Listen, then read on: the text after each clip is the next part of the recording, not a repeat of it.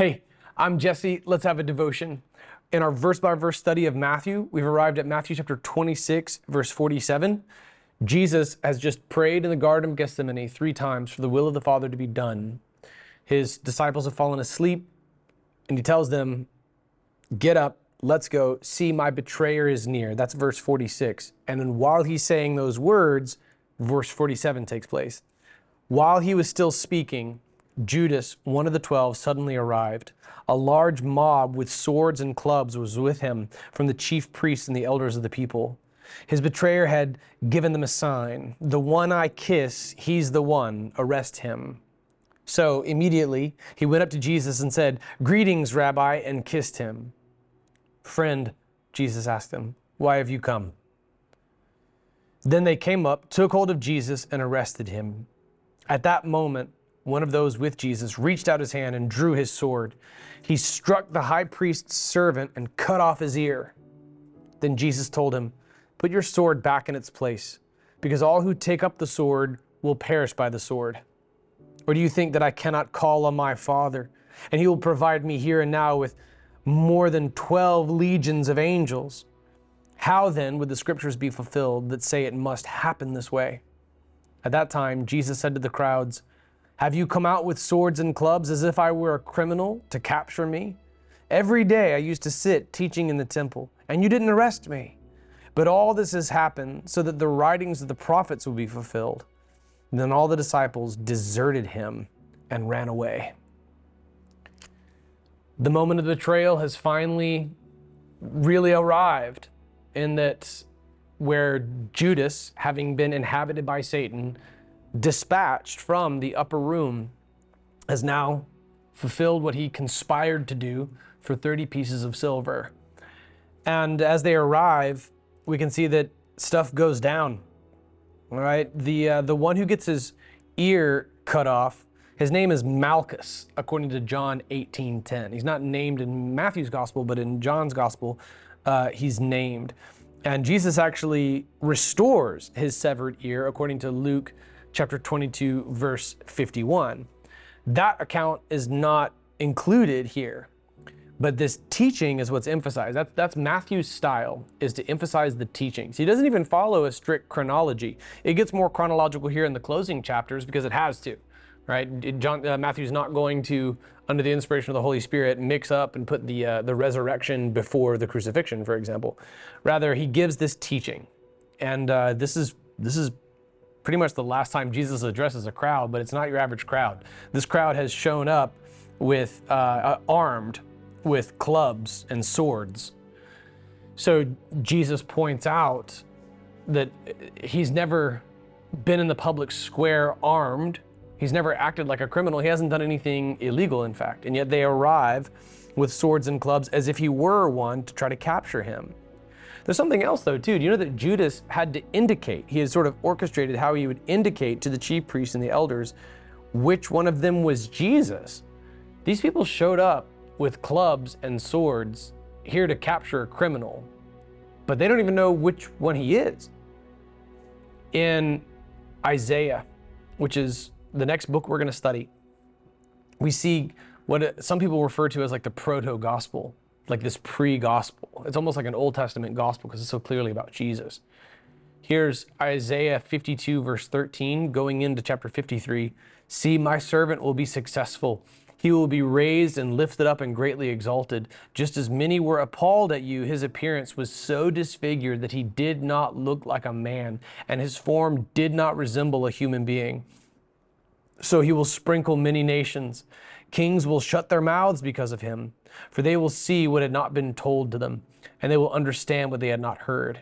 Who has believed what we have heard? And to whom has the arm of the Lord been revealed? He grew up before him like a young plant and like a root out of dry ground. He didn't have an impressive form or majesty that we should look at him, no appearance that we should desire him. He was despised and rejected by men, a man of suffering who knew what sickness was. He was like someone people turned away from. He was despised, and we didn't value him. Yet he himself bore our sickness and carried our pains. But we in turn regarded him as stricken, struck down by God and afflicted. But he was pierced because of our rebellion, crushed because of our iniquities. Punishment for our peace was on him, and we are healed by his wounds. We all went astray like sheep. We have all turned to our own way, and the Lord has punished him for the iniquity of us all. Now, we'll move on to that. You'll hear more from this passage later on. But I'm amazed at how there's nothing remarkable about the appearance of Jesus that we should be drawn to him, according to Isaiah 52 and 53, specifically in verses. Sorry, forgive me for not knowing exactly what that verse was, because I just read it and I lost track of where it was within the text. According to Isaiah 52 and 53, there was nothing about the appearance of Jesus that should draw us to him. There was nothing about his outward appearance that should make us immediately kind of say like, oh yeah, this is a guy who is marked by majesty. Rather, instead, the only description we have of his appearance is that at the cross he would be so disfigured he doesn't look like a man. That's in Isaiah 52, verse 14. Or there it is, 53 verse 2. Forgive me for forgetting that a second ago. He didn't have an impressive form or majesty that we should look at him, no appearance that we should desire him. This is it. This is all we know about what Jesus looked like. All right, that he's of the line of David. Both Joseph and Mary were from the line of David. And so we know that he doesn't inherit genetic, traits from Joseph, but from Mary. And we know that, so he likely had dark skin and brown hair and brown eyes, but the text doesn't say anything about it. All we know is this: he didn't have an attractive appearance. Judas had to identify who he was. Jewish men would only kiss in public and really formal occasions. So this Judas kiss, the actual original Judas kiss, was an act of betrayal. Friend, Jesus asked him. Jesus called him a friend as he walks up and says, "Greeting, Rabbi, why have you come?" He's already told him what you're going to do quickly. And so he asks a question to which he already knows the answer. But the response is not an answer from Judas. The response is the arrest of Jesus. So at that moment, one of those with Jesus, I believe this is Peter, reaches out his sword and he strikes the high priest's servant Malchus's ear. The healing ministry is not included here, but can you imagine being Malchus?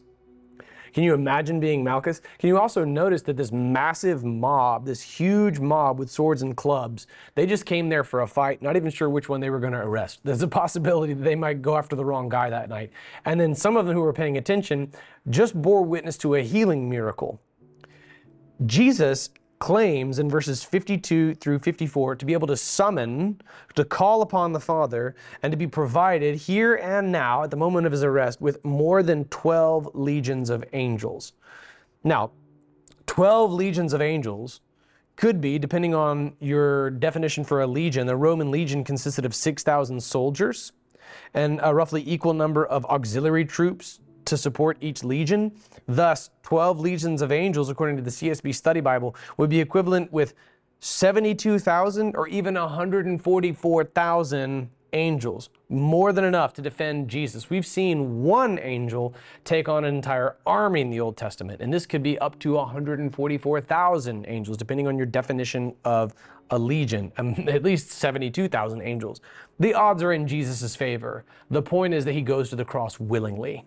He acknowledges the injustice of it, the sham that they would show up, not even know which one he was. He's been publicly teaching every day in the courtyards. He's never committed a crime, yet they treat him like a criminal. He heals a man right there on the spot. All of this has been prophesied. So Jesus goes to the cross with full knowledge and full willingness. It's not the crowd that subdued him. It was not their swords. It was not their clubs. At any moment, Jesus could have ended the cross. Then all his disciples deserted him and ran away. We've come a long way from the upper room in a short amount of time. We know that they were exhausted from grief praying with Jesus in the Garden of Gethsemane, where Jesus sweat blood. But man, just earlier that evening, they had all promised they would die before they abandoned Jesus. And now they've all gone their way. Peter's going to kind of follow from a distance. Peter was sitting outside the courtyard and a servant girl approached him. That's verse 69 that's coming up as Jesus is facing the Sanhedrin. But wow, they've scattered. Earlier, Jesus had quoted Zechariah He quoted the prophet Zechariah chapter 13, verse 7, that he would strike the shepherd and the sheep would scatter. Now, now we see the sheep scatter exactly as was foretold. Never forget the willingness of Christ to go to the cross. It was for the atonement, the sins of all who believe in him, that he was slain. It was for the glory of God that he was crucified and resurrected. And so now God, while being fully just, can justify sinners. This is the effect.